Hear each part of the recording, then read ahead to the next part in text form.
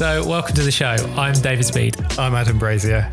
And this is Creative Rebels. It's a podcast for creative entrepreneurs. We started our first company, Graffiti Life, in a small garage. Yeah, it wasn't easy, but we built the company up to the stage where now we're regularly working with brands like Disney and Nike, and we've been lucky enough to make art all over the world. On this podcast, we interview successful creators. Their advice will enable you to take action and turn your passion into a career. There's literally been no better time in history to make a career from being creative. So many people are going to tell you that you can't do it, but we're here to tell you that you definitely can. Right, let's do a podcast.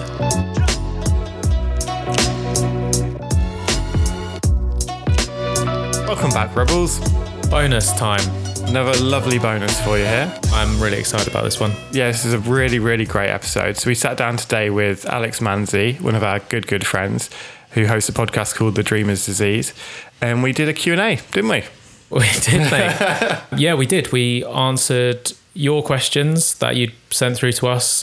We posted up on our stories at Rebels Create on Instagram and got some really good questions from you guys. And Alex asked his audience for questions as well.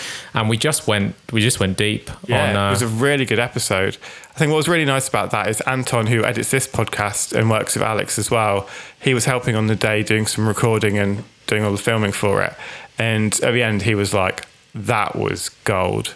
Yeah. You know, sometimes when, like, we've had it in podcast episodes before, when you finish recording, you've like, oh, we've bottled something there. We've got a little bit of gold. So that's how we feel about this episode. So hopefully you guys enjoy it. Keep on sending through your questions to us, because we can talk till we're blue in the face about all the stuff we think you want to know about, but it's really good to actually find out what the things that are really bugging you and that are holding you back, so that we can actually like dive into those and help you with them. So send any questions over to connect@rebelscreate.com or at rebelscreate on Instagram. Just drop us a DM and we're happy to answer those questions. So let's get into the episode.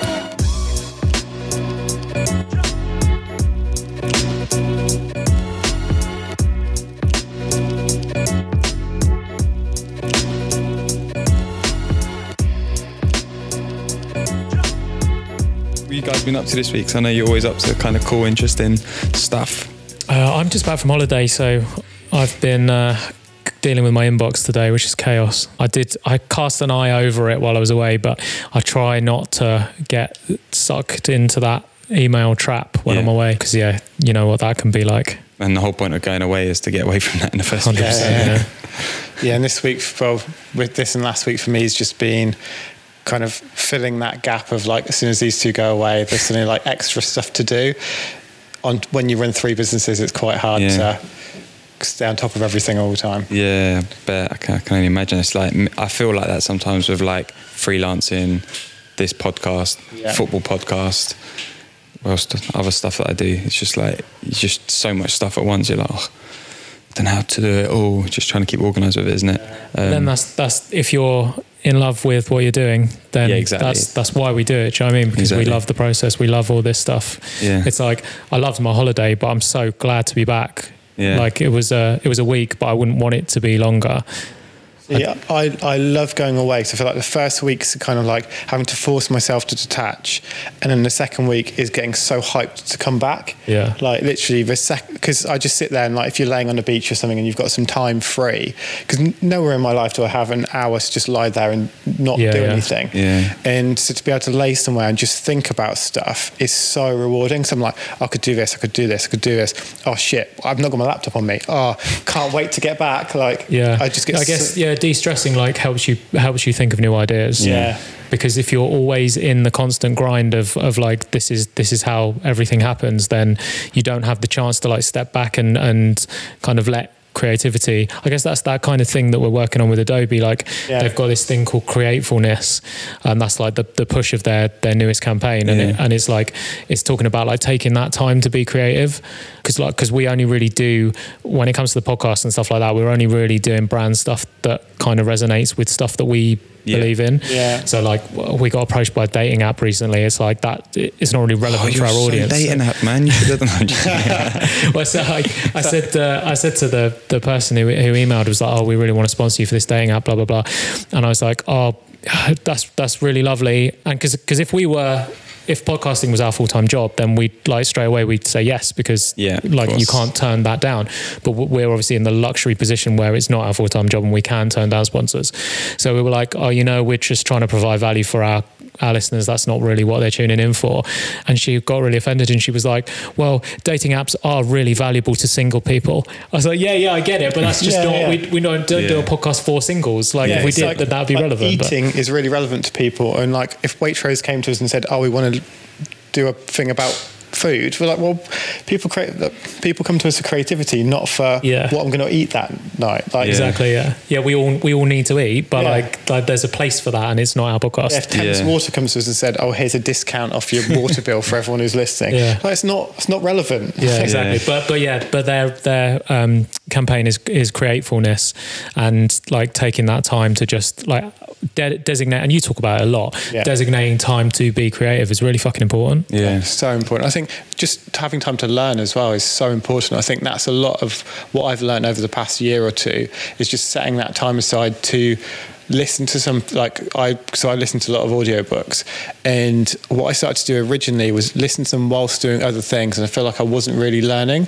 And I think taking that time, so I've now got like a little notebook that I keep with me, it's in my bag, that as I'm listening to stuff, I write it down, because like to start with, I started like writing it down into my phone, but I feel like I don't remember it as well doing that. Obviously, there's different types of learners, and for me, it's like if I can write something down, like at school, it was always the same. By writing it down, I'd take it to memory so much better, and it's so useful. And I can go back and just look through the notes, and I've got a real like summarized version of what that was in my own words. And it just brings back the memories so quickly. Yeah, there is something really powerful, isn't there, in writing stuff down. I think it's maybe because you're like, as well as writing it in the phone is kind of, you're doing physically writing it, typing it, you're not putting it into like the physical world, like ink to paper, which is like staying there, because like that note might get deleted or whatever by mistake, or your phone malfunctions, or whereas like when you're physically writing, it's like it's an action, isn't it? Yeah. It's like, I think there's I don't know the science of this these days, but like when I was at school,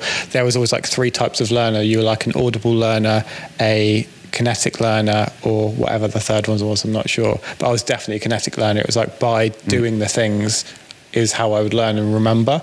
If it was just someone telling me, it would just go over my head, I'd forget, I'd get distracted. I'm totally the same. And it's like, I love how like even with the podcast, when I started it, it's like I could read as much as possible about how to start a podcast, but it's like until I sat down and recorded and started interviewing people, I wasn't learning how to interview people. Like you could listen to as many as you like, you can watch all of the interviews, look at all the articles about tips on how to ask questions, but until I start doing it, I'm not actually learning anything. I think there's definitely a fine balance there between, because some people will just go straight into it researching nothing, and some people will never start because they're too busy thinking like, well, I need to learn more to do it. I think it's definitely good to do some research before you go into anything. Otherwise, because like all you need to find out is like one bit of advice from someone that's going to save you so much time. So when we launched our podcast, we wanted to go into it launching a number 1 podcast, and that's what we did by doing a bit of research to find out how the algorithm works, how other people have done it before. And then once you've got enough advice, you don't need to hear the advice from every single person in the world. If you've got 2 or 3 people saying similar things, then okay, you've understood it now, like you can move on. You don't need to keep going just to get this tiny little bit of extra stuff. It's like it's the doing that counts. Yeah, I got DM'd by someone this week, and he numbered his questions 1 to 6, and I got back to him, and I've started replying with voice notes because I find it much quicker. So I just replied with some voice notes, but I was like, literally questions 1 to 5, just Google them. And I was like, I don't want to be a dick, but like just Google them, like, because he was asking what mics to use, what software to edit in, and I was like, you can find all of that online. There's a million blogs for what people recommend. Like, I can help you with question 6, which was like, how do I get people to actually listen to it? I was like, that I can help you with, because there's a lot of stuff online that's maybe not that accurate. But when it comes down to what mic should I buy, you could buy this one, or this one. They all do the same job. These people love them that are making great podcasts. It's got good sound. That's all you need to know. It's also totally dependent on your setup. Like I did a workshop at the Roundhouse last week, and it was about podcasting and DIY content creation. It's like everyone's asking, how do I start a podcast? What equipment do I need? I was like, well, depends on your budget. Like I had a few £100 I could spend on equipment. So I went and bought a nice recorder and mics. And if you've got £50, maybe just buy a cable for your iPhone and a splitter and just use that, and the recording software you can download or whatever. So I know someone who she's interviewed, like Charlie Brooker, just iPhone and a little plug-in cable that I think she said cost £12 on Amazon. So it's like, if it's the desire, isn't it? If you want to make it work, you can make it work. I think a lot of people use equipment as an excuse to procrastinate into, it's like, okay, I'm just going to get the right mics, and then I'm going to get the audio, and then I'm going to spend a year learning how to edit and all of that stuff, when it's like, really just throw yourself into it. Yeah. And talking of questions, that's actually why we're here, aren't we? Because we've got some questions. See, this always happens. Like, what just happened by accident is when we see you, we just start having a chat, and that's happened, but the mics just happen to be on. We've already had a chat before this, and all three of us were like, we should have pressed record 15 minutes ago, really, because we were talking about all sorts. So why are we here, Alex? So we are here because every time I see you guys, I'm always fanboying on obviously the podcast, but the intros specifically with you guys. So I just love like the dynamic between you two, chatting about stuff and answering questions and just giving your helpful tips to people through like your experience.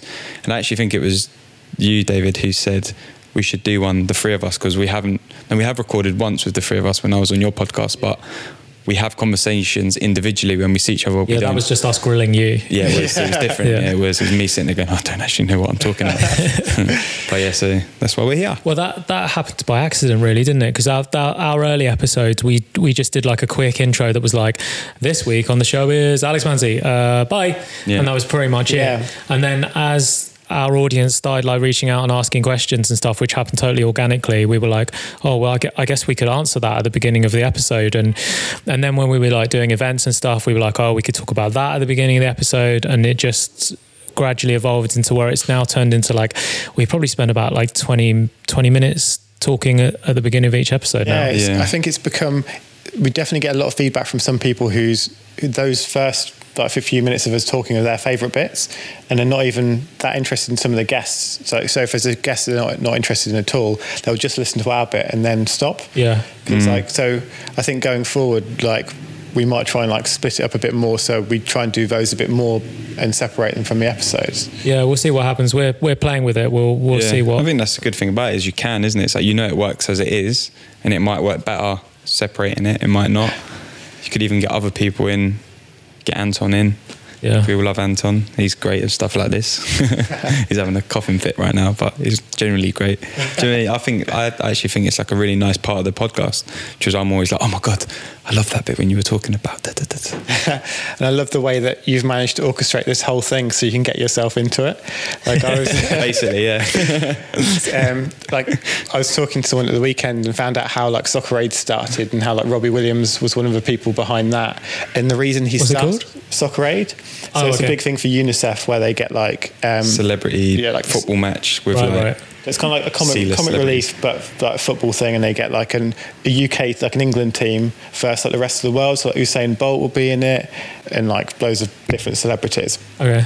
And Robbie Williams basically has always wanted to wear an England shirt and play in Wembley, but has never been able to because he's not good enough at football. Yeah. So started this as a way that he could wear an England shirt at Wembley.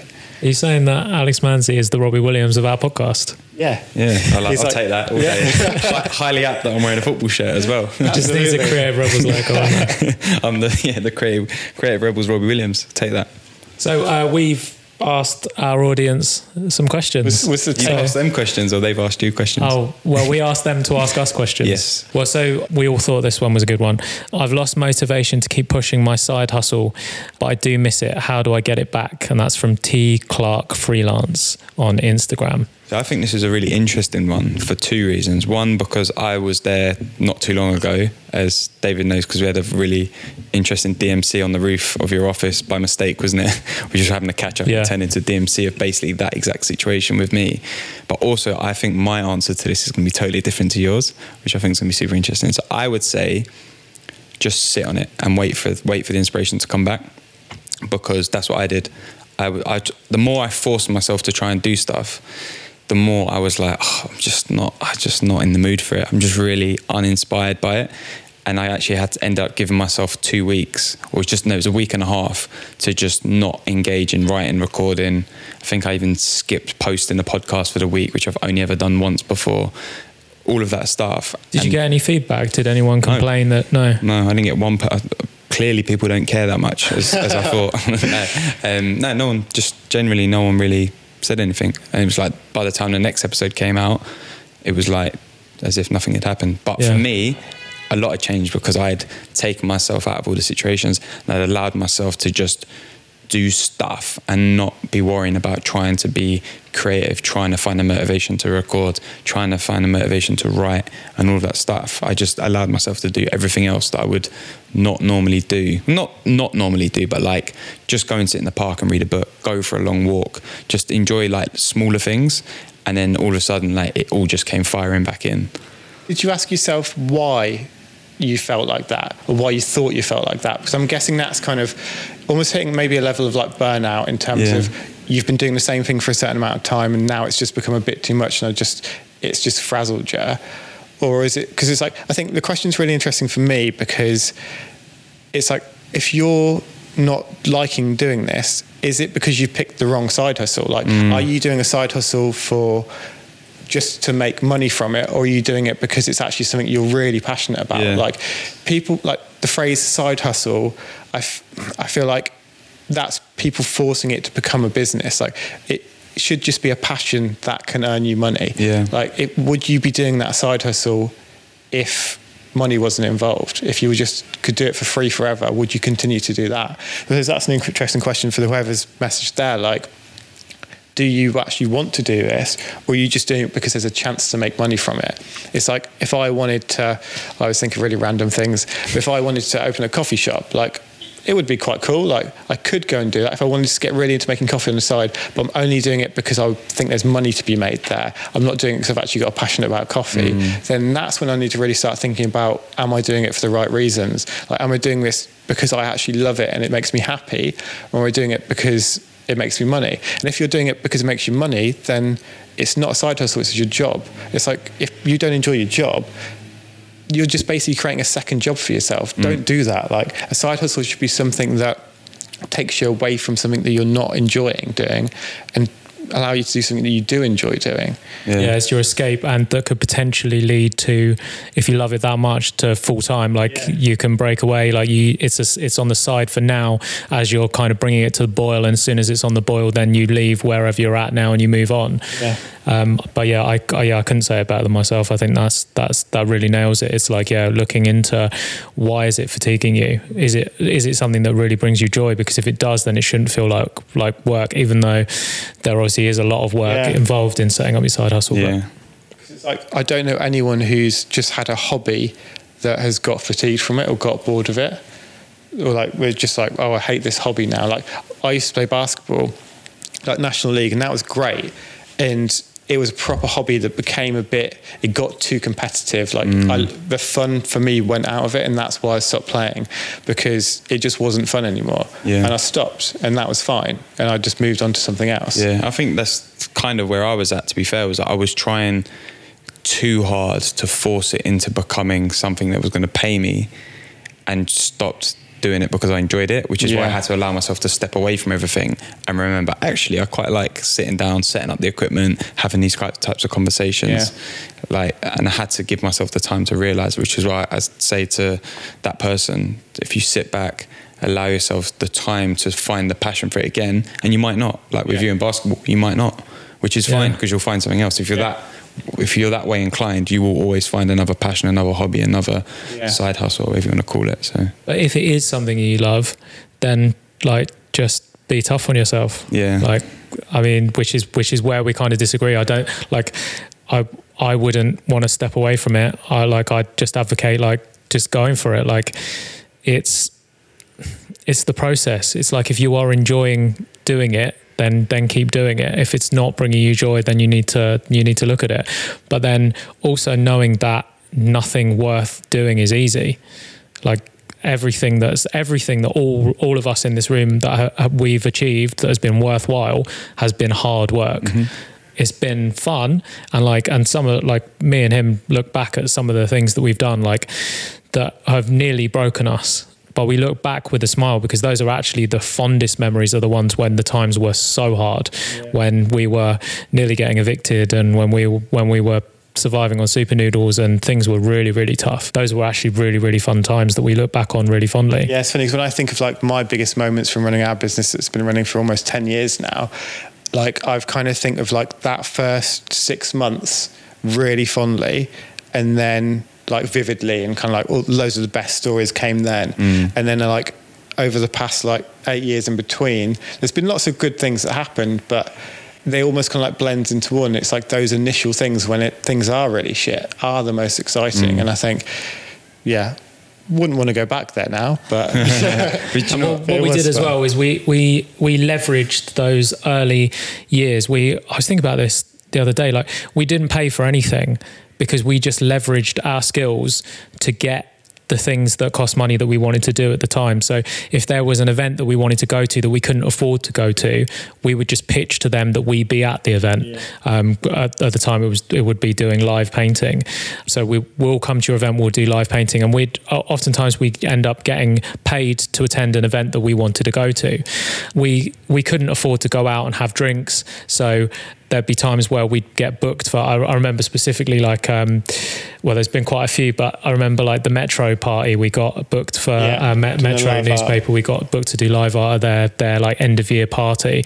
And we went there, did the live art, and then like we were given all of these unlimited drinks. We couldn't afford to buy our own drinks, so it was a free bar for us, which was just incredible. We had so much fun knowing that like this was our night out. We've earned this, like literally earned it by like doing the work during the day. And we just like everything that if we wanted, like if we needed certain equipment, we'd like try and contact a company to get them to support us in some sort of way, get them to send it over for free. We got all of our furniture from our first office. Like we still got some back in there. We got like desk chairs, we got desks from like a furniture company, and it was just barter. We just, you have this art from us and we have your furniture.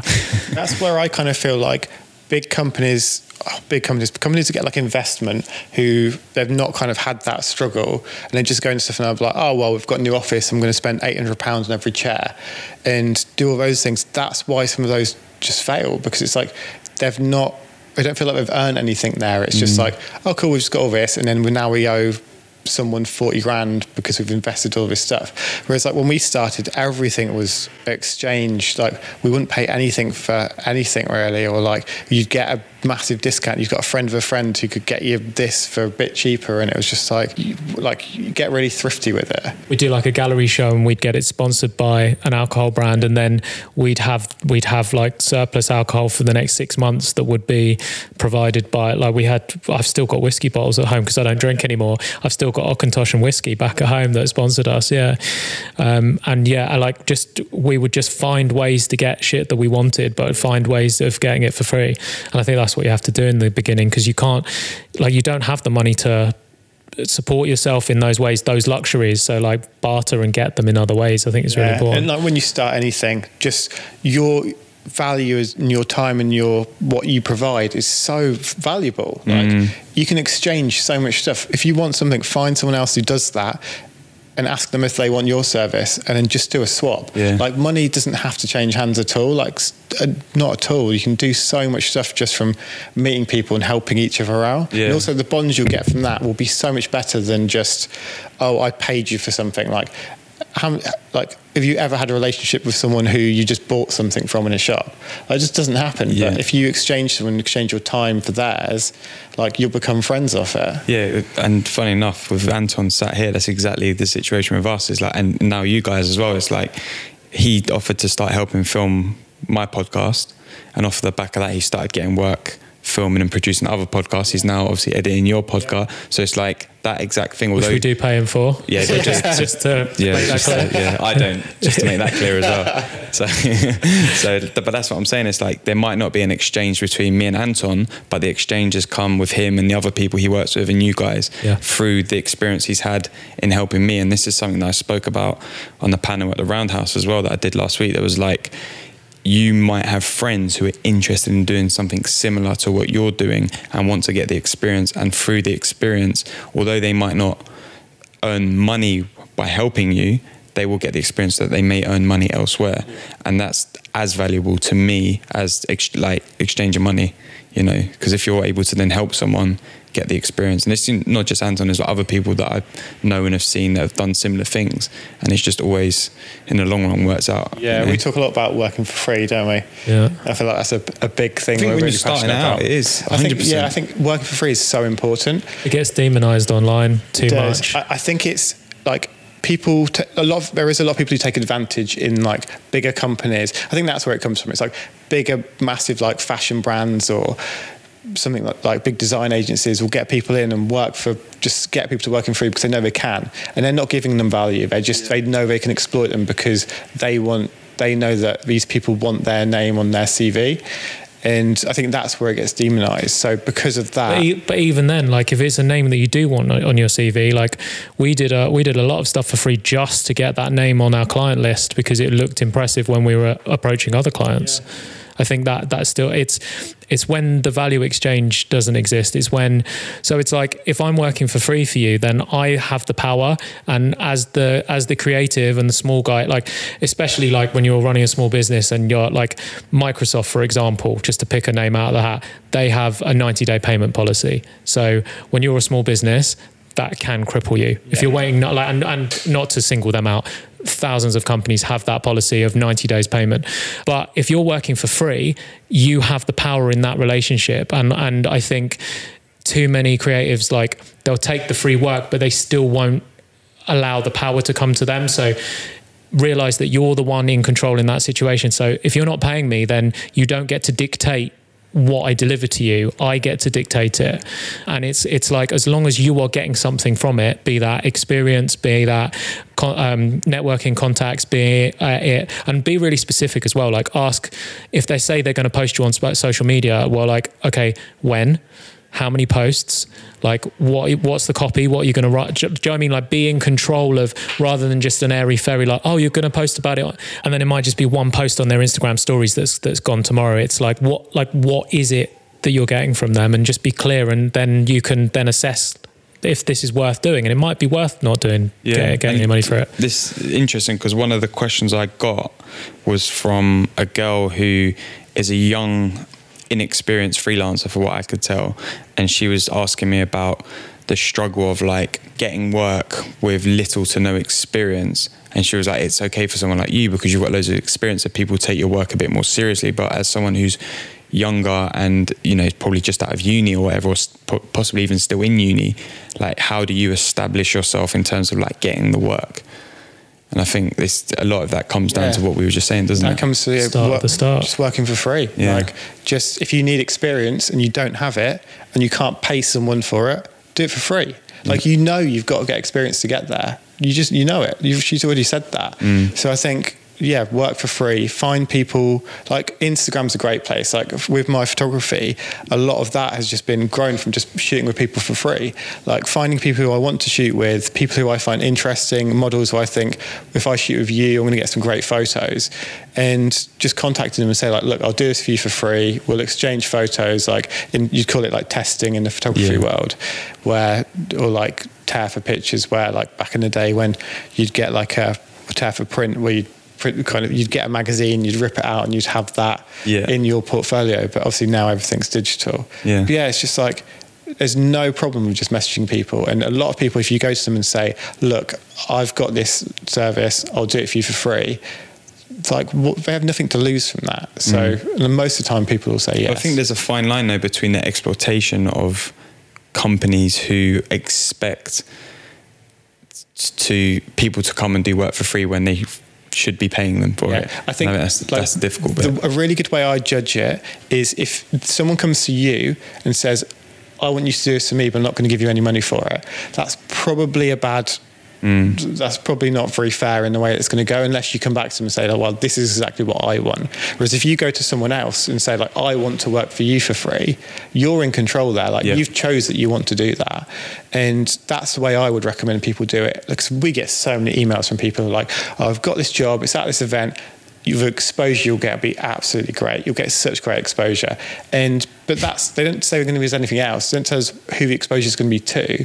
Like, we get this all the time where someone will message us and saying, we've got this event, it'll be so great for you. You'll get such great exposure. And then you'll realize that it's like a big kids party or something. And well, actually none of our clients are between the ages of 5 and 8. So, but you'll be all over TikTok. Exactly. So, you never know. Yeah. Well, yeah, we do get a lot of those emails, and I think TV's a really big one, is that they're always like really, really willing to, like, you know, every single person when you go to a TV shoot, like the cameraman, the person who's emailed you in the first place, the producer, everyone, they're all getting paid. But they will always say, oh, we haven't got a budget for this. And people do it because it's on TV. And we, in the early, like, we don't take on TV stuff anymore. Like we did in the early days, we did like a bunch of stuff. Like everything, every sports. We were on Watchdog. We painted like graphs on Watchdog, didn't we, and stuff like that. But yeah, we'd done so much TV stuff, but we realised at the end of the day, it didn't help us grow at all. So it just wasn't worth our time. I think that's, again, like working out what you're going into. Like, because when we were starting our business and someone says, you can come and be on TV, we haven't got any money for it, you're like, amazing, great, millions of people are going to see. But then you realise you're on TV, you're kind of in the background, or if you're there, your company name's not mentioned. Or it's like if you're doing when you did the Alan Titchmarsh show, for example, it's like the people who are watching the Alan Titchmarsh show at 4:30 in the afternoon aren't the kind of corporate clients that we would generally work with Graffiti Life. Yeah. I think you were right in what you said about being on the front foot with it, and not having the people come to you, you going out of your way to be like, this is what I do, this is what I can offer, I'm willing to do it. Usually I get paid X, but I'm willing to do it for free because, and be honest, I'm looking to get more experience, and I'd love to work with you because I love your company or your brand, or you know. And it doesn't happen overnight. It's a long process. It's something that I've started talking about recently. So when I used to talk about our first year of business, I always used to say, in our first year of business, we worked for Nike, Microsoft, and Adidas, which is true, but it gave out this impression that we were successful right out the gate, and that is not true. Yes, we did work for those 3 big brands. However, that's not enough to survive on for a year, like 3 jobs for 3 big brands. It's like we were starving, and it was fucking hard. And so I've started to reframe that now. Yeah, we did work for them, but like they were just steps on the journey. Don't expect overnight success. And when you book that first big gig, it'll be great and it'll be elation and whatever, but it's like quickly you need to move on to the next thing and the next thing. Because like the first, Adidas, for example, was the first of those big 3. And you say to someone, oh, we work for Adidas. We painted a mural for them. And they think that sounds amazing. And then you kind of go back to the realism of it. And we were painting in some like small garage in South London that was just like we had some foam boards up in this room that was like full of stock, like really like strong lights on us. And we actually, on that job, because we wanted Adidas as a good client, we went to them and said, okay, well, this is your budget. This is what we normally do for that. But we'll do this for you, which is way more than you can pay for. Because we want for us, that to look great on our portfolio. We want it to look like a wow piece that we've done for Adidas, not just this small little thing that's going to be in the side of an event. We were like, do you mind if we give you more for your money? Yeah. They were like, no, that's fine. I bet, that's great, But yeah, it's like, the actual realization of it wasn't glamorous, but that's the thing as well, is the expectation. Is like, I think everybody works to expectations. So a client will ask them for something and they won't then think like, oh, but I could over deliver, not for them, even though it is great to over deliver for your clients, but I could over deliver for myself. If I can do more to this to make it better in my portfolio, although it might cost me time and money, like perhaps that's worth doing. And for us, it definitely was, because what they had proposed was not a portfolio piece. However, we managed to turn it into something that was a portfolio piece that then resulted in us getting more work directly. Like we could literally sent that image out to everyone we could, saying, just did this, completed this for Adidas. Would you like us to do something similar for you? And we got jobs off of the back of it. Yeah, that's nice. And I think there's a lot of value in that, like doing work above and beyond, especially in the field of what you guys do. It's not, obviously it doesn't work in every field. Like if I was to be like, I want to do loads more social media work for you, like there's only so much of that I can talk about without giving myself loads more work to do, if you see what I mean. But I think you can still do it in that. You just have to give a bit more. It's like if you can leave someone delighted and like be like, well, God, that guy, he came and he said he'd do this, and he did this little bit extra as well. Yeah. Even if it's a little bit, it's that tiny bit that makes you memorable. Yeah, even if you just stuff that you don't have to do. If you notice that they're doing something wrong on their Twitter and you just go, oh, can I just point out that you're using your Twitter wrong? Here's how I do it. Just a bit of advice, or you if you're recording a podcast episode for them, you do an extra 15 minutes for them. Or if you're speaking at an event and someone asks a question in the Q&A and you just say to them, see me afterwards because we can go a little bit deeper on this. It's just providing that extra bit all the time. And as soon as you get into delivering just that little bit extra, then they'll learn to trust you and they'll go further for you as well. I think that's where repeat business comes from. It's by making those relationships, because that person went that little bit more to help you. It's think about being in a restaurant where you've been served and someone's just been extra nice and just giving you whenever you go to a restaurant, they'll give you a free dessert at the end. Yeah. You'll always think that was great. As well. Yeah, exactly. So it's like that, but for if you're starting in a freelance or starting your own business, repeat clients. If you can build up, if you get 2 clients a year, but every year one of those clients comes back, over the years, you've then got so many clients. And also they recommend another client. Exactly. Yeah. Yeah, turn it from a transaction into a relationship. Because that's been one of the key successes to our businesses is turning transactions into relationships, because it starts off with a cold email to us. Can you provide this service? Yeah, we can. But then if we can then interact with them and become friends with them, then that becomes relationships where we will bend over backwards to them because we become friends with them, and because they know that we will do that, they'll become friends with us and they'll help us. And it's human. It's just having those connections. It just works. By doing that a little bit more for them now might make them do a little bit more for you in future. And if that's the difference between you getting a job and not doing a job, because within their agency or within their company, they've pushed that little bit to get you on that role, on that project, then that's huge. Yeah. And I think that's all very valuable. And it ties in again to another question I've got here, in a way, because the question is actually about stress and dealing with stress. And I know you guys have 3 businesses. I don't know do you include the podcast in that, or is that a plus? No, so let's call it 4 businesses. Yeah. Obviously, it kind of is developing into a business with speaking gigs and stuff like that. Exactly. So, yeah. And similar for me, work, freelance work, podcast stuff, projects, and it's to me that dealing with stress isn't a question about how you deal with the stress. It's more about how do you deal with productivity, because to me productivity and being organized helps with not having too much stress. Yeah, I think stress is the result of something bad that's happening. Yeah. And if you can work out why the bad thing's happening and try and deal with that rather than just try and cope, because if you try and deal with the stress head on, it's just going to mask it for a while. Whereas you're stressed or you're burnt out because there's an underlying problem there. And I think sorting that out is the most important thing. I don't think I really get stressed. You're saying this, yeah, I get massively stressed. You do? Yeah, I have meltdowns all the time. Yeah, I know you do. But I don't think I do. I get stressed if I'm on a job and we've got the wrong wall dimensions or something like that, and it's a problem in front of me that has to get solved. But I don't know, it just happens and I just deal with it as it comes. Yeah, so I think I'm kind of similar. I will get stressed in a situation in terms of turning up here and we've forgotten a tripod, or there's 1 mic instead of 2 or whatever.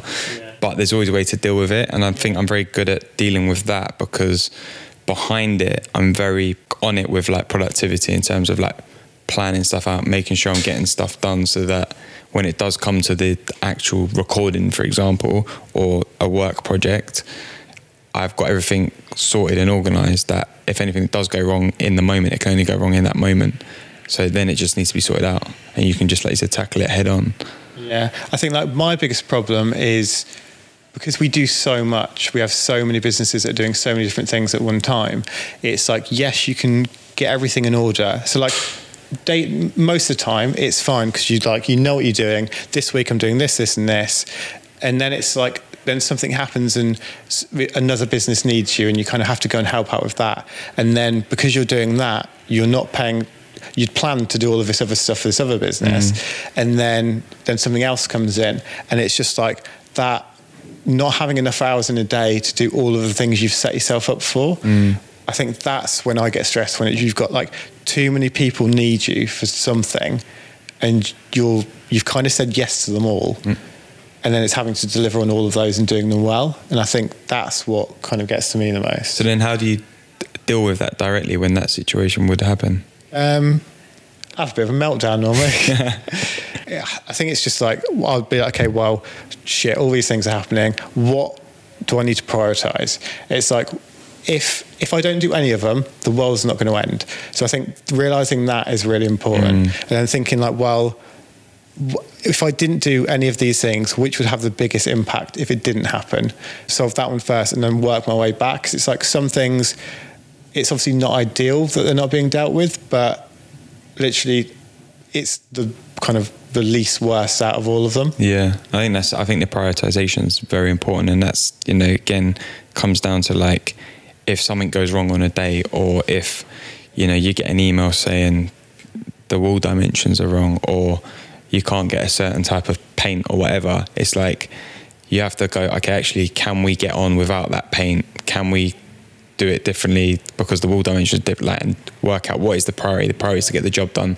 The priority is to deliver on this. The priority is to, you know, whatever this person has asked for. So how can we make that thing happen with what we have available? And I think that's how I always attack things like that when I'm stressed. It's like, have the meltdown and then go, right, actually, let's take a step back. What can we do to make this situation as best as it can be?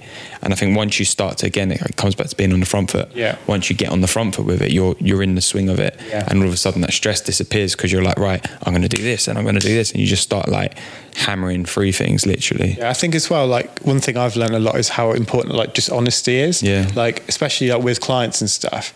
So if you're dealing with lots of different people and you are having a meltdown and you need to do these things, say to some people like, look, this has happened. Because generally people are quite understanding. Like people aren't dicks and they will help you out if you ask. But I think if you don't ask, that's when the problems happen. It's when you just don't say anything to them and they're like, well, I didn't know that had happened. Yeah. So the communication's important. Yeah, for sure. Have you got... And stress doesn't really achieve anything. Yeah, exactly. It just makes you feel like shit. So just try not to get stressed. Like look at things in context and look at stuff and say like, how will I think of, will I even remember this in 5 years' time? And normally the stuff that you're really stressed about, you won't remember it in next week, let alone 5 years' time. So yeah, just zoom out from the problem and see whether it's really something worth something, like waking you up in the middle of the night or whatever. It's like, this too shall pass, everything. I think it kind of links a bit to the question we answered earlier about how, like, why is it happening, and are you doing the right thing for yourself? Because if something is just making you stressed all the time and you hate it, stop doing it. Yeah. Like, find something else to do. Stop working that thing you hate doing. Stop hanging out with that person who makes you feel sad or down, or like just change your life. Like, it's not as hard as it seems. It might seem really horrible, but just changing things can be so much better. Yeah, and I think we get that attachment, don't we, to things. We like identify ourselves through those things. So like a job or a person or a group of friends or a car or whatever. And it's like we attach ourselves to them, that we become those things instead of like, actually, it doesn't matter if you've got a different car. You'll probably get another job. Yeah. You know, there are other people out there who will be your friends. Familiarity is really comfortable, even if it's bad for you. So even if like you're stuck in a bad relationship or you're in a job that you hate, it's familiar, so people will stick to it because it's better the devil you know, I guess would be the phrase. But and it's like, and you, because you understand that, it's like you know how that works, whereas this other thing that you haven't gone into yet is just like the darkness. You've no idea what's happening there. But when you look at like every good thing that has happened in your life, it always happens after a change. Life is lived on the edge of your comfort zone, as they say. Yeah, 100%. And not enough people. I think it's Benjamin Franklin who said most people die when they're 25 and their body gets buried when they're 70. And I think that's so true for so many people, because after 25, the familiarity just hits and they just get stuck in the same routines, and it's so important to switch it up, especially if you're not happy. Like, yeah, live on that edge. So the next question that we've got moving on is the golden question that we've all been asked a lot of times, but it's from Internalings on Instagram, and they ask how to find the right audience for your work and grow that. I think for me, I've got two approaches to this, which is interesting in itself, because Dreamers Disease podcast, I have a different approach to the Retro Football Shirt podcast, because Retro Football Shirt podcast is super niche but accessible. And I think you're going to be a fan of that podcast if you're into football, if you like football shirts, and you like a bit of nostalgia. So if you tick all those 3 boxes, or 2 of the 3, you're likely to be interested. So you can easily target and find those people by associating yourself with other brands or things within that area. And particularly for us, there's like a bit of a community that's growing around retro football shirts and classic shirts and all of this sort of stuff. And you know that that's not for me, and that's fine. Yeah, exactly. Yeah. So I wouldn't come to you and be like, oh, have you listened to Retro Football Shirt? But I'd speak to Anton about it, because I know Anton is a football fan and likes football shorts, and we were talking about football or whatever. You know where that audience is, and they're easy to find. Whereas with Dreamers Disease, it is kind of still niche, but it's also a bit more broad. And I think, whereas, and correct me if I'm wrong, you guys know your audience is young creative entrepreneurs, whereas my audience is even broader than that still, because it's like people who feel like you may be a little bit lost in life and fit within a 25 to 35 year old age bracket, really, but it could be younger, could be older. So it's a bit more broader, so it's a harder market to sort of really pin down on, but it works because so many people do feel a bit like that and like to hear these stories of people like yourselves, of how they've got to where they've got to and what struggles they've had to overcome and how they take care of themselves and the wellness behind it and all that. So it can work in both ways. We are actually big with the over 50s. So yeah, we've got a lot of over 50s that listen to us. So we didn't make it with a specific age bracket in mind, and I think that's why it does appeal to sort of such a wide spectrum. I really didn't want it to be specifically for young people, because I don't want to patronize, and I don't want to, I think it's for creative people, and you can be any age to get some value from it. Yeah, and you can start anything at any age. You don't have to be 21 to start that cool project you want to do. Like, you could be, I'm 31 and I just started to learn to skateboard. It's like, that's not, being 31 has not held me back, although it probably should with the state of my knees and my hips. But, it's not something that's going to hold me back, and it shouldn't be the same with a project. If you want to design, I think the guy who you forwarded me that email, the guy who designed those awesome football cards, I think he was in that 40 plus age bracket, if I remember rightly. I might be confusing him with someone else. So. And he started that project because he was really passionate and wanted to do it. It's you don't have to be 20 to do that. So that was someone who we sent over your way because we thought it might be an interesting co-collaboration with your Football Shirts podcast, because he's made football shirts, trading cards, and he just got in touch to share a win with us. And he was basically saying that he had previously made 3 Kickstarter projects, but he'd never had the courage to go live on any of them. Yeah. And the time that it takes to put a Kickstarter project together is significant, but he just didn't have the courage to push the button on publish. And this, through listening to the podcast, gave him the courage to finally go live, and it got funded. So he did the right thing. But I kind of said to him as well, had it not got funded, you still would have learned a lot, and it was still worth and at least you got over the fear of pushing the button. And then if it hadn't worked, it did, so it's great. But if it hadn't worked, he could then have learned from okay, what did work on this project and what didn't, so his next would be more successful, and so on and so on. Exactly. But yeah, it all comes down to taking the action. Yeah, and so then going back to the original question, because sorry, I was only went off topic there. How have you guys then built up or found and then built up your audience? Finding them's the hard thing, I think, isn't it? You've got to work out who you want to appeal to and where they hang out. I think you could, a good way to look at it is think about who would benefit from listening to your show. Who can you help? It's if you can find out, but for us, because we're looking to help people who are in jobs they don't enjoy, people who have got a passion that they want to follow and make into a career, or turn it into something bigger. And there's not walking down the street, you couldn't spot someone like that. Yeah.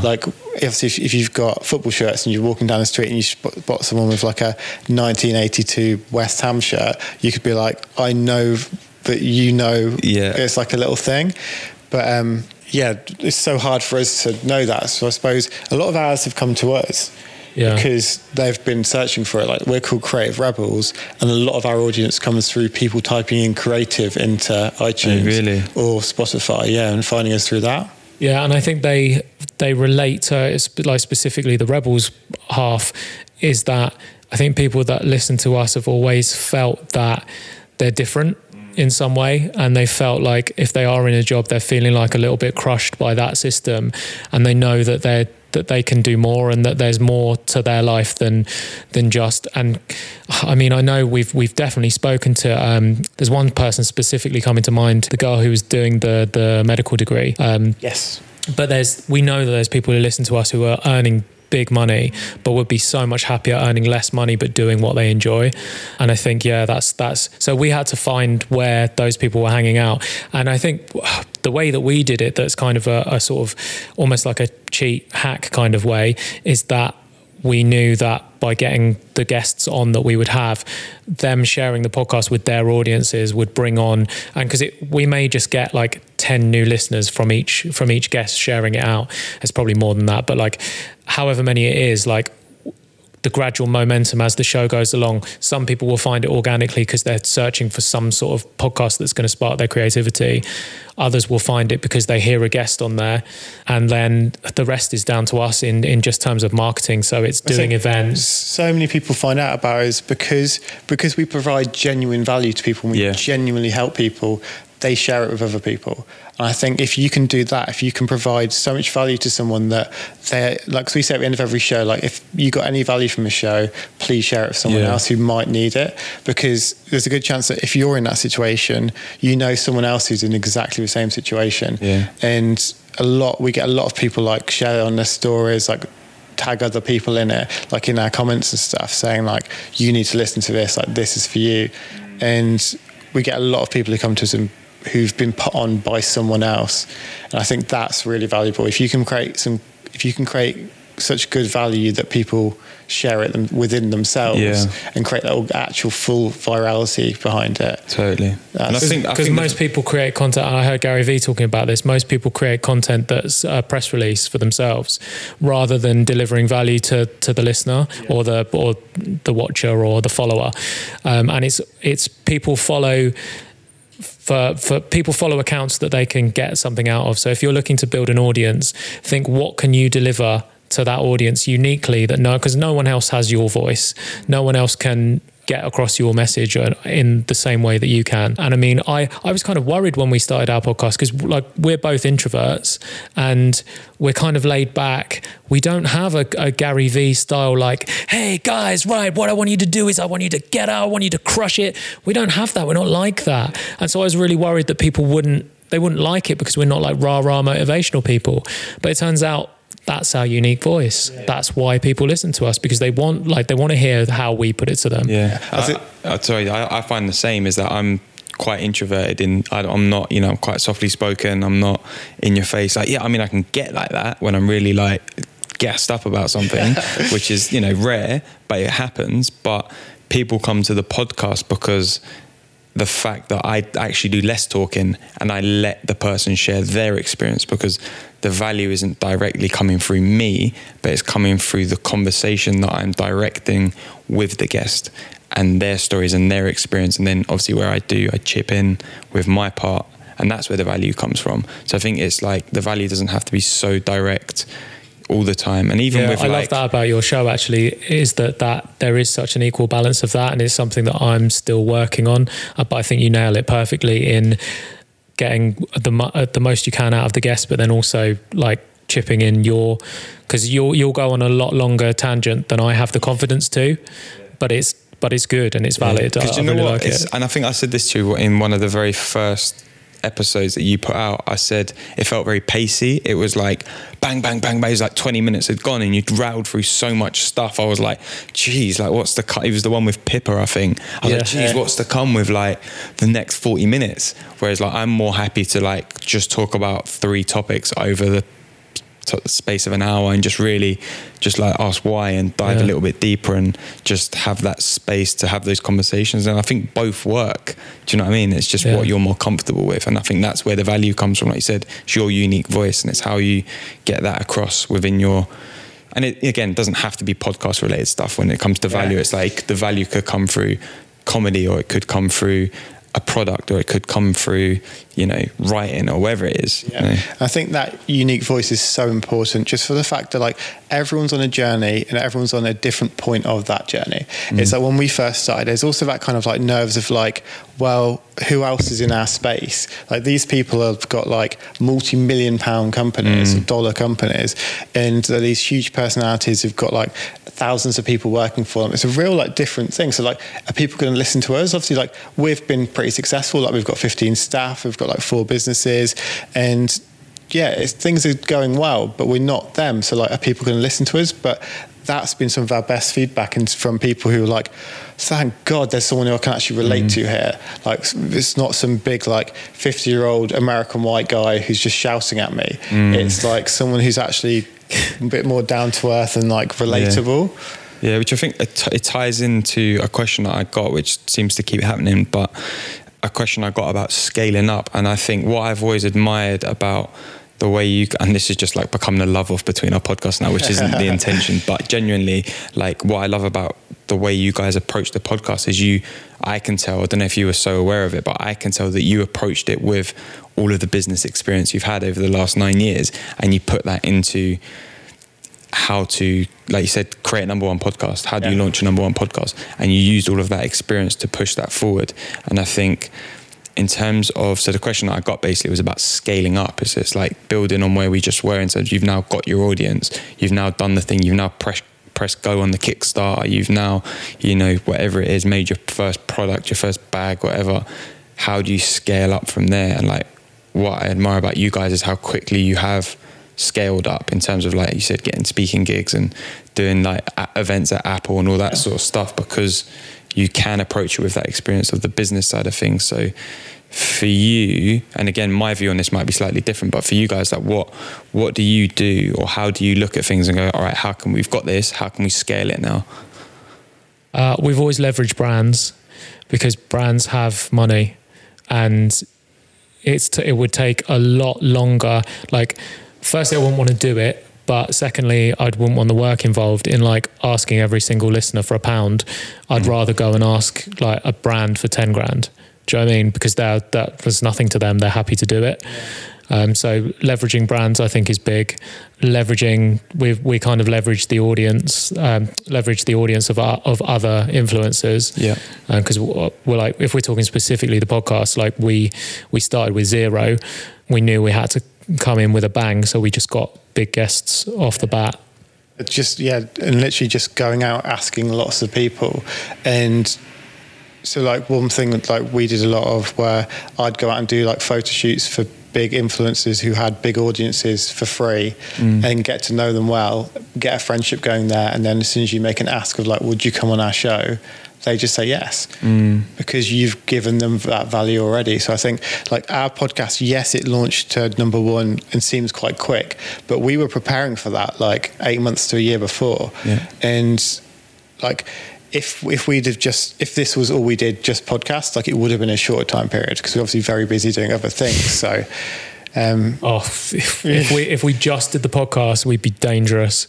Like we'd be on billboards. Like if we had time to dedicate just to doing the podcast and creating content, it would be unbelievable.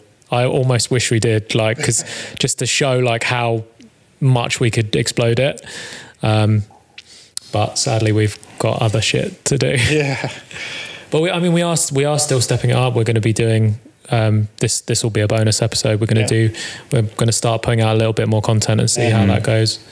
Yeah, I think that's it. It's like, this is quite funny. So we had this conversation the other day. So we've just got a really big brand deal, and it's, how much is it? Like say if it's like around 10 grand. Straight away, we were looking at how we could spend that 10 grand to grow the show. And like, that's just the way our minds work. We don't take a big wage from our businesses. We don't earn that much money personally, because everything we ever get, we're growing long term. I think that's a really important thing of why we've lasted the length we have, and why, like, anything we have, we'll invest straight back into it. So like straight away, we're like, okay, we broke it down. We're like, okay, well, we can spend this on this, this and this, this and this, this and this. And there was nothing for us in that. Literally not a single penny we were taking out for something that we wanted. Everything was, how can we grow this? How can we help more people? I think because we're so passionate about helping as many people as we can, and that's why we started it, to help people. It's like, that's what gets us excited. That's what keeps pushing it. It's like, that's what keeps me every single week being up until 1 a.m, getting the show ready to go out the next day. Because it's like, I'm passionate about it. And like, we just want to help as many people as possible. And I can't remember what the original question was. How to scale. Scaling up. How to scale. Yeah. But I think find something you're passionate about and just keep working at it. It's like, there's a lot of talk about kind of the hustle mindset and how you need to work so many hours a day. And when you first start, you need to go. It's like, there's all this backlash online about hustle porn and all that stuff, but it like you do need to work hard. I think there's a really great analogy that I heard the other day, that it's like driving a car. It's like you start in first gear, you put your foot down, the engine goes and you go fucking mental. You work really hard, but if you drive like that forever, you're just going to ruin your car. Like, you need to get to a stage where you come into second, come into third, come into fourth, chilled out, like slow down a bit. But that out the gate needs to be a good amount of effort, because you've got competition, you've got people you've got to beat, you've got a level you need to get up to. It's like, when we launched, we're like, okay, well, we need our graphics to look this good because this is what everyone else is doing. It's like, you need to start, but you, like, we say this quite a lot. It's like, people say like, oh, well, you shouldn't be perfect, like you should just get going, but you still need to be good. You still need to have a good product that people are going to like and people can look at and trust. It's like, trust is the biggest thing with selling anything. And I guess that kind of answers the question of like, how do you scale up? Like, it will naturally happen if you're good. Just keep going, because it's never been a case of us of like, oh, like, how do we employ more staff, how do we get a studio? Like, it's just, this is the next logical step, because we're bringing in this many clients and we can afford to do this. And we've created a product that's got value. So it's like, if every person who listens to our podcast can tell one other person about it, and that keeps happening, that's how you scale. You keep putting out quality content consistently for a long period of time, and it will just like spread. And I think keep building on it as well, isn't it? It's like, I've always, so I, like you guys, I started just audio, and then it was like, right, I got to a point where I was like, right, I want to start filming, making clips, and then over time the clips have become more and more, they started off in like really crappy black and white because both cameras didn't match and the quality wasn't great, and now it's like we're shooting in like 4K, like making really nice edited clips on IGTV, and it's like, you just, over time you just start to make that next step, like you said, and it's like knowing that if you're still moving in the right direction, eventually the scaling will come. And it might not be like 0 to 100 straight off the bat. I mean, you can make it happen, as you guys have proved, but it could also be very long term. It's like, you know, I've always had this thing of like looking at the 30-day listenership of the podcast and using that as my general figure of like the overall growth. And it's like, you know, it started off with like 1,000 in the 30 days, and then it'd be like 5,000, then it's 8,000, then I checked like a couple of weeks ago and it, you know, I'd hit 10,000 in a month for the first time. And it's like, I hadn't done anything out of the ordinary, anything special. It's just, you keep going and you keep putting out good content. And they said it's the trust. People come back to it. They recommend it to a friend.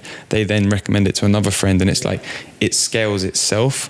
But I think you do get to a point where you have to go, right, what can I do now physically to like I think push as well, like, more you do something, the better you get at it and the quicker you get. And then like, so like setting up this today, it's like, how many times have you set this up now? And I bet it's so quick now to get set up compared to what it was like the first time. And it's like editing. And so it's like, if previously it would have taken so many days to get something edited, and then now you can do that in a few hours, and then now we can get someone like Anton to help us out and do that for us, and suddenly there's more time there now. So I think like scaling is basically making your time more efficient and working out, well, what am I doing? What's taking up most of my time? Can someone else do this? If they physically can do it, it's like I can't get someone else to come and sit and record for us because I'd have to physically be here to do that. But what I can do is I can get someone else to edit. I can get someone else to help with visuals. There's lots of things that we're still doing ourselves, but in the future we'll be able to get other people to do those because I don't need to be doing that. Yeah, I think that is a good way of looking at scaling, is the time, amount of time you put into stuff and using it more effectively. Because that's what I've done. Yeah. I've always done it with, like, I got Andrew who edits the audio for me. Yeah. Obviously, like we've mentioned Anton, like there's, you know, and it just saves the time of doing it. You know, that edit, you know, as you guys know, or Adam knows, editing the audio, it's an hour-long interview. That takes 2 to 3 hours because you have to go back, you listen, you chop something out, you go back, you listen. Same with video, and it's like, but the more you do it, the quicker you get it. But if you can get someone else to do that, you save those 2-3 hours to then focus on something else. And the thing is, once you've got those 2 or 3 hours back, you're like, well, this is free time now. What can I do with this time? And that's when you start looking at new things to do, growing. And that's how you grow. Yeah, so we had Zach and Jay on the podcast. They're 2 YouTubers, and when we interviewed them in January, they had 30,000 followers, and they've now got 330,000 followers, subscribers on YouTube. But they said to us at the time, they were like, we can't be bothered to do this the normal way. We're just going to hack it. And basically, they just come up with as many different stunts basically that they can that will pull in maximum attention, and there are ways to just really like jump something if you have the right idea and the right execution, and that, like, those guys are a really good example of that, of just like pulling off something really audacious that will get so many eyeballs on you, and that's what they're doing. I mean, scaling, there's so many ways, but I think a lot of it is keep going, isn't it? That is the actual hack, is keep going. Then don't over stress about it, because I think that's what we tend to do, is we stress about, I'm not growing quick enough, but it's like, quick enough for who? You know, having that patience of realizing that it will come if you keep going, and as soon as you get to a stage when you try and force it, that's when things start to get a bit shit, because you get a bit desperate and it stops becoming fun. Just changing gears slightly, one of the things I always get asked about is books, because I'm always posting on my stories like the book I'm reading or the books I've just bought, or asking people for book recommendations. So probably the biggest question I get asked is like, what books would you recommend someone for? Like, for me, I get like personal growth, but like, just what books have you read that have kind of changed so firstly, I would recommend books in general, because they are so fucking valuable. Like, I think, like, we've spoken about this before, about like investing in yourself, and I think books are like the cheapest way to invest in yourself. I think we spent did we spend $1,000 last year on Audible? You might have. Like we spent a shit ton of money on Audible, and it's such a good way to learn, because I think I've learned more from Audible than I ever did at school, because I can pick what lessons I take. I can go through and be like, I want to learn about that, so I can read about it. So Emma Gannon's book was a big one for me. I think that's like the advice in there. I think I loved it because I just know how much our audience would get from it, more than what I got from it, because we're sort of more like quite established. But Emma Gannon's book's great. The multi-hyphen method, not theory, like I called it in the podcast, and had to edit out. So that's a good book. Growth Mindset by Carol Dweck is the most important book on the planet. You will recognize so much stuff that happened in your childhood, and realize sort of that you've been in the Matrix for all your life. Like, that was such a transformative book, most important book in the English language, I believe. What else have I loved? What do you love? Love Will Storr. Will Storr, oh my God.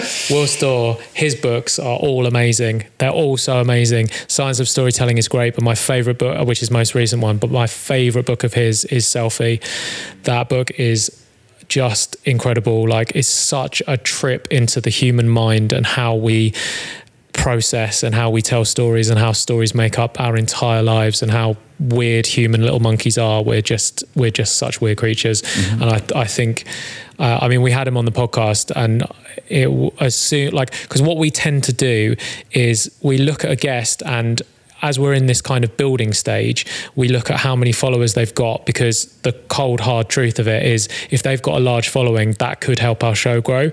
So what we want to do is build it to a stage where we can get someone on who's got 500 followers if we think they're gonna like provide value to our audience, but that's once we've got a massive audience. For now, we're kind of looking at, but when it came to Will, he's only got, I think, 8,000 Twitter followers, and that's it. And that, like, that's a lot of people. It's still, that's a good number, but it's not like 3 million like Brandon Woeful, who we had. Like, it's a much smaller number.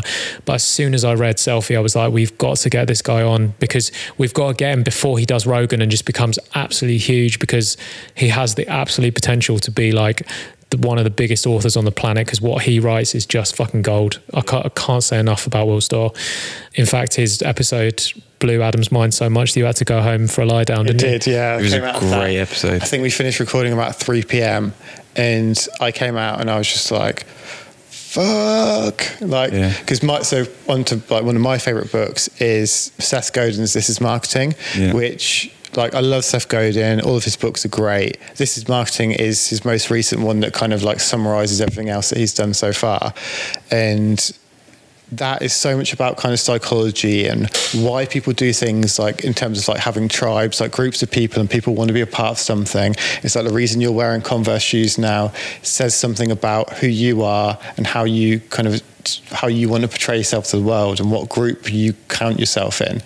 And having that kind of group mentality of like why we do it, and how like psychological that is in terms of being a caveman and needing to be part of a group and all that kind of thing. So off the back of Will Storr's episode, which is so similar, but way more about the kind of evolutionary human nature side of things, that combined with Seth Godin's This Is Marketing, just like, it was like a key unlocked in my mind. It was like, whoa, okay, we've got these two things here, this amazing marketing book and this pure human psychology that are both pretty similar. And like Will Storr didn't know who Seth Godin was. No. And I was like, this is crazy, because what you're both talking about is so similar, but just in two completely different worlds. Like, one's marketing and one's just kind of like general human psychology. And it was just like, I left that just like, fuck, because I'd connected those two dots and I was like, whoa, this is amazing. It's so interesting. And that's just changed the way I think about brands completely now.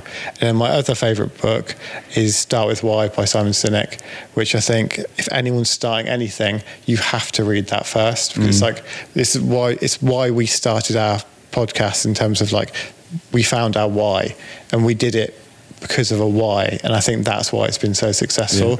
We didn't do it because we wanted to make money from it. We did it because we had that need to help people, and that strong why and that belief and that purpose is what's led us through everything else. And I think I'm really into kind of like brand and the kind of building a brand and building like something that people care about. And yeah, those two books for me are just like a great way to get started. And anyone who's getting started, I always recommend those two books first if you're starting a business or want to do any branding or anything. Yeah, and I think I'd throw in the mix Tools of Titans, Tim Ferriss, is that is just like page turner. Like, you can open the book on any page and there is just a gem from someone, because it's like all of the best interviews, all of the best parts of the best interviews, from his podcast, which is like one of the number one podcasts. Which you actually gifted me that book, so thank you very much. Have you read it yet? No, not yet. Okay, you're in for a treat. It's an unbelievable book, and it's the book that I've read that I think I've taken the most direct knowledge from, because it's broken into 3 sections. It's healthy, wealthy, and wise. So there's like a whole section on health and like just mad stuff, like, like Wim Hof, the Iceman, and stuff like that. There's a wealthy one, says like big business people, but just generally people like Arnold Schwarzenegger as well, like talking, and then there's like wise, and there's just gems of like life, and it's just so well put together, and it's just incredible, and it's just so the information is so direct. It's like each chapter's probably like 5 pages, if that, and it's like the best bits of the interview, and you're just like, wow. I think that's the amazing thing about Ferriss as a human being, is the way that he gets to there's no fluff. It's like, he's like, how do I get the maximum amount of value from this with the minimal amount of effort as well? He just distills everything down. It's really, really clever the way he does that. I've just picked up, I've had it for a year, but I've literally picked up to read it today, Tribe of Mentors, which is the follow-up version of it. That. Again, it's great because so that you can open it on any page again, and it's a different person, and it's just, he's basically, he just basically hacks everything, and he's broke everything down to 7 questions. I think it's 7 or 12 questions that he sends to every single guest and says, answer as many or as little of these as you want. If you could do 3, I'd really appreciate that. And it's so interesting going through, like Debbie Millman, who we had in our show, is one of the first people in that. Really?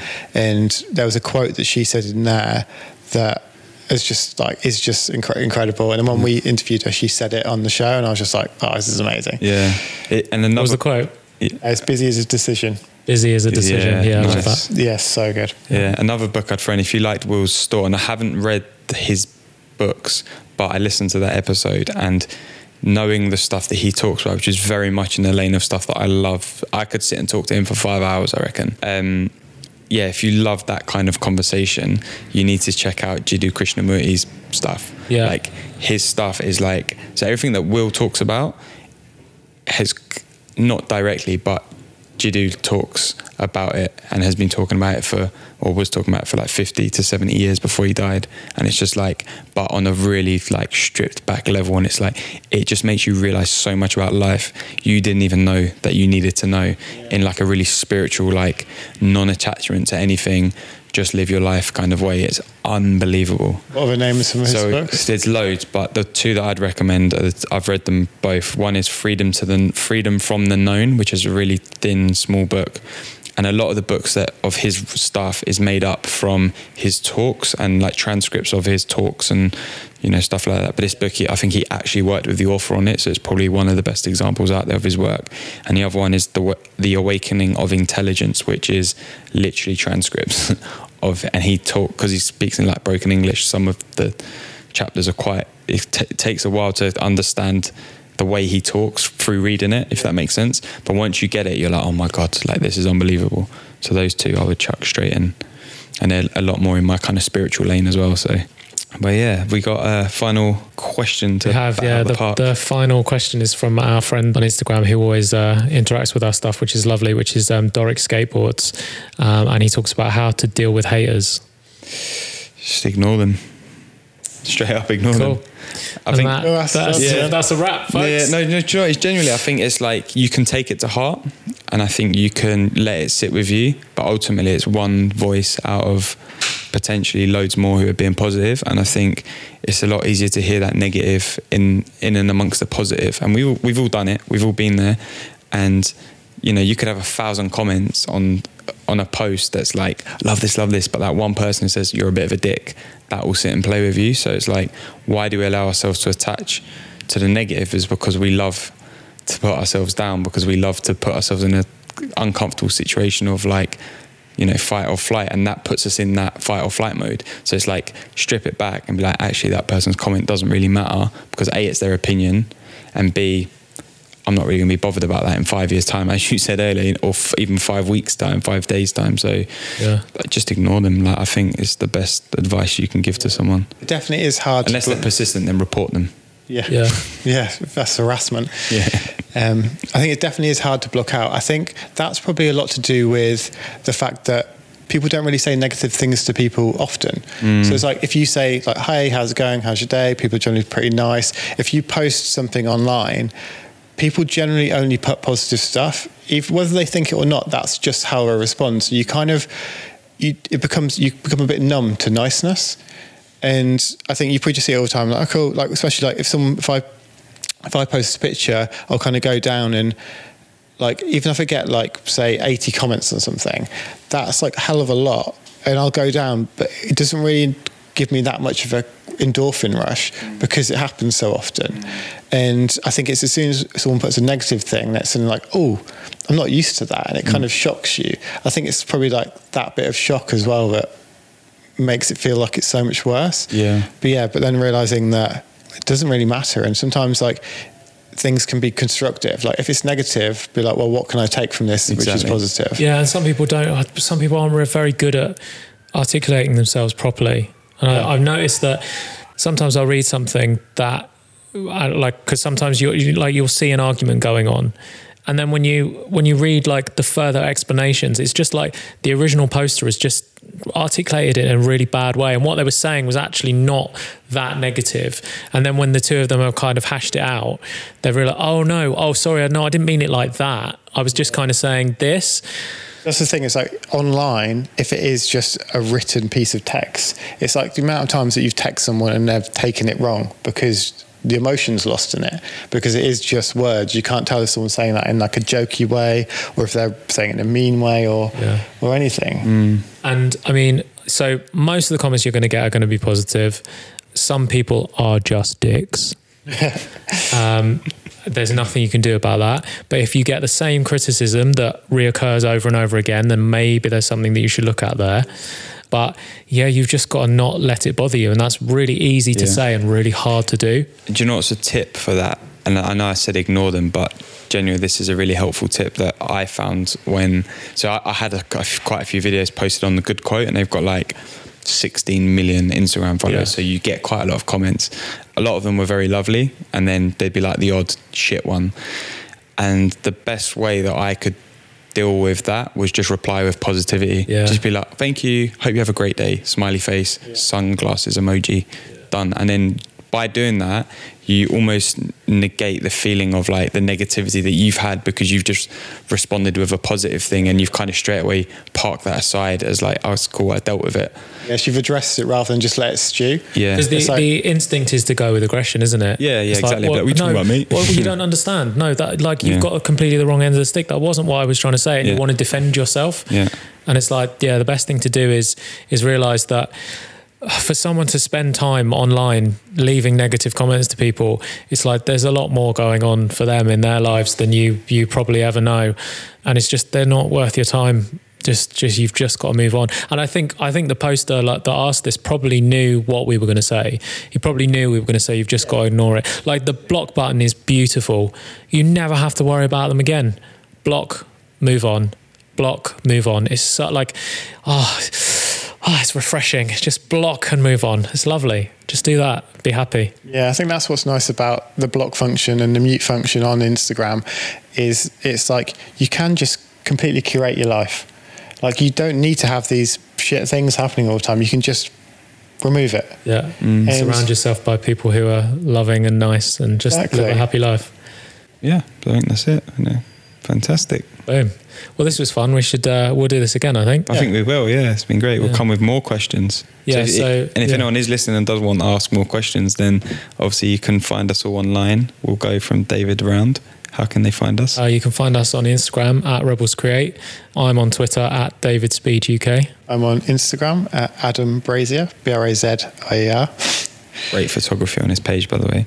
And I am Alex Manzi on everything, basically. So mainly Instagram is where I hang out, though. So that's probably the best place. Yeah, so you can download Alex's podcast, The Dreamer's Disease, on any good podcast platform. And likewise with Creative Rebels, you can access that on any podcasting platform you wish. Oh, there we go. That was beautiful. Good collaboration there, guys. Well done. Thanks, Cheers, mate. guys.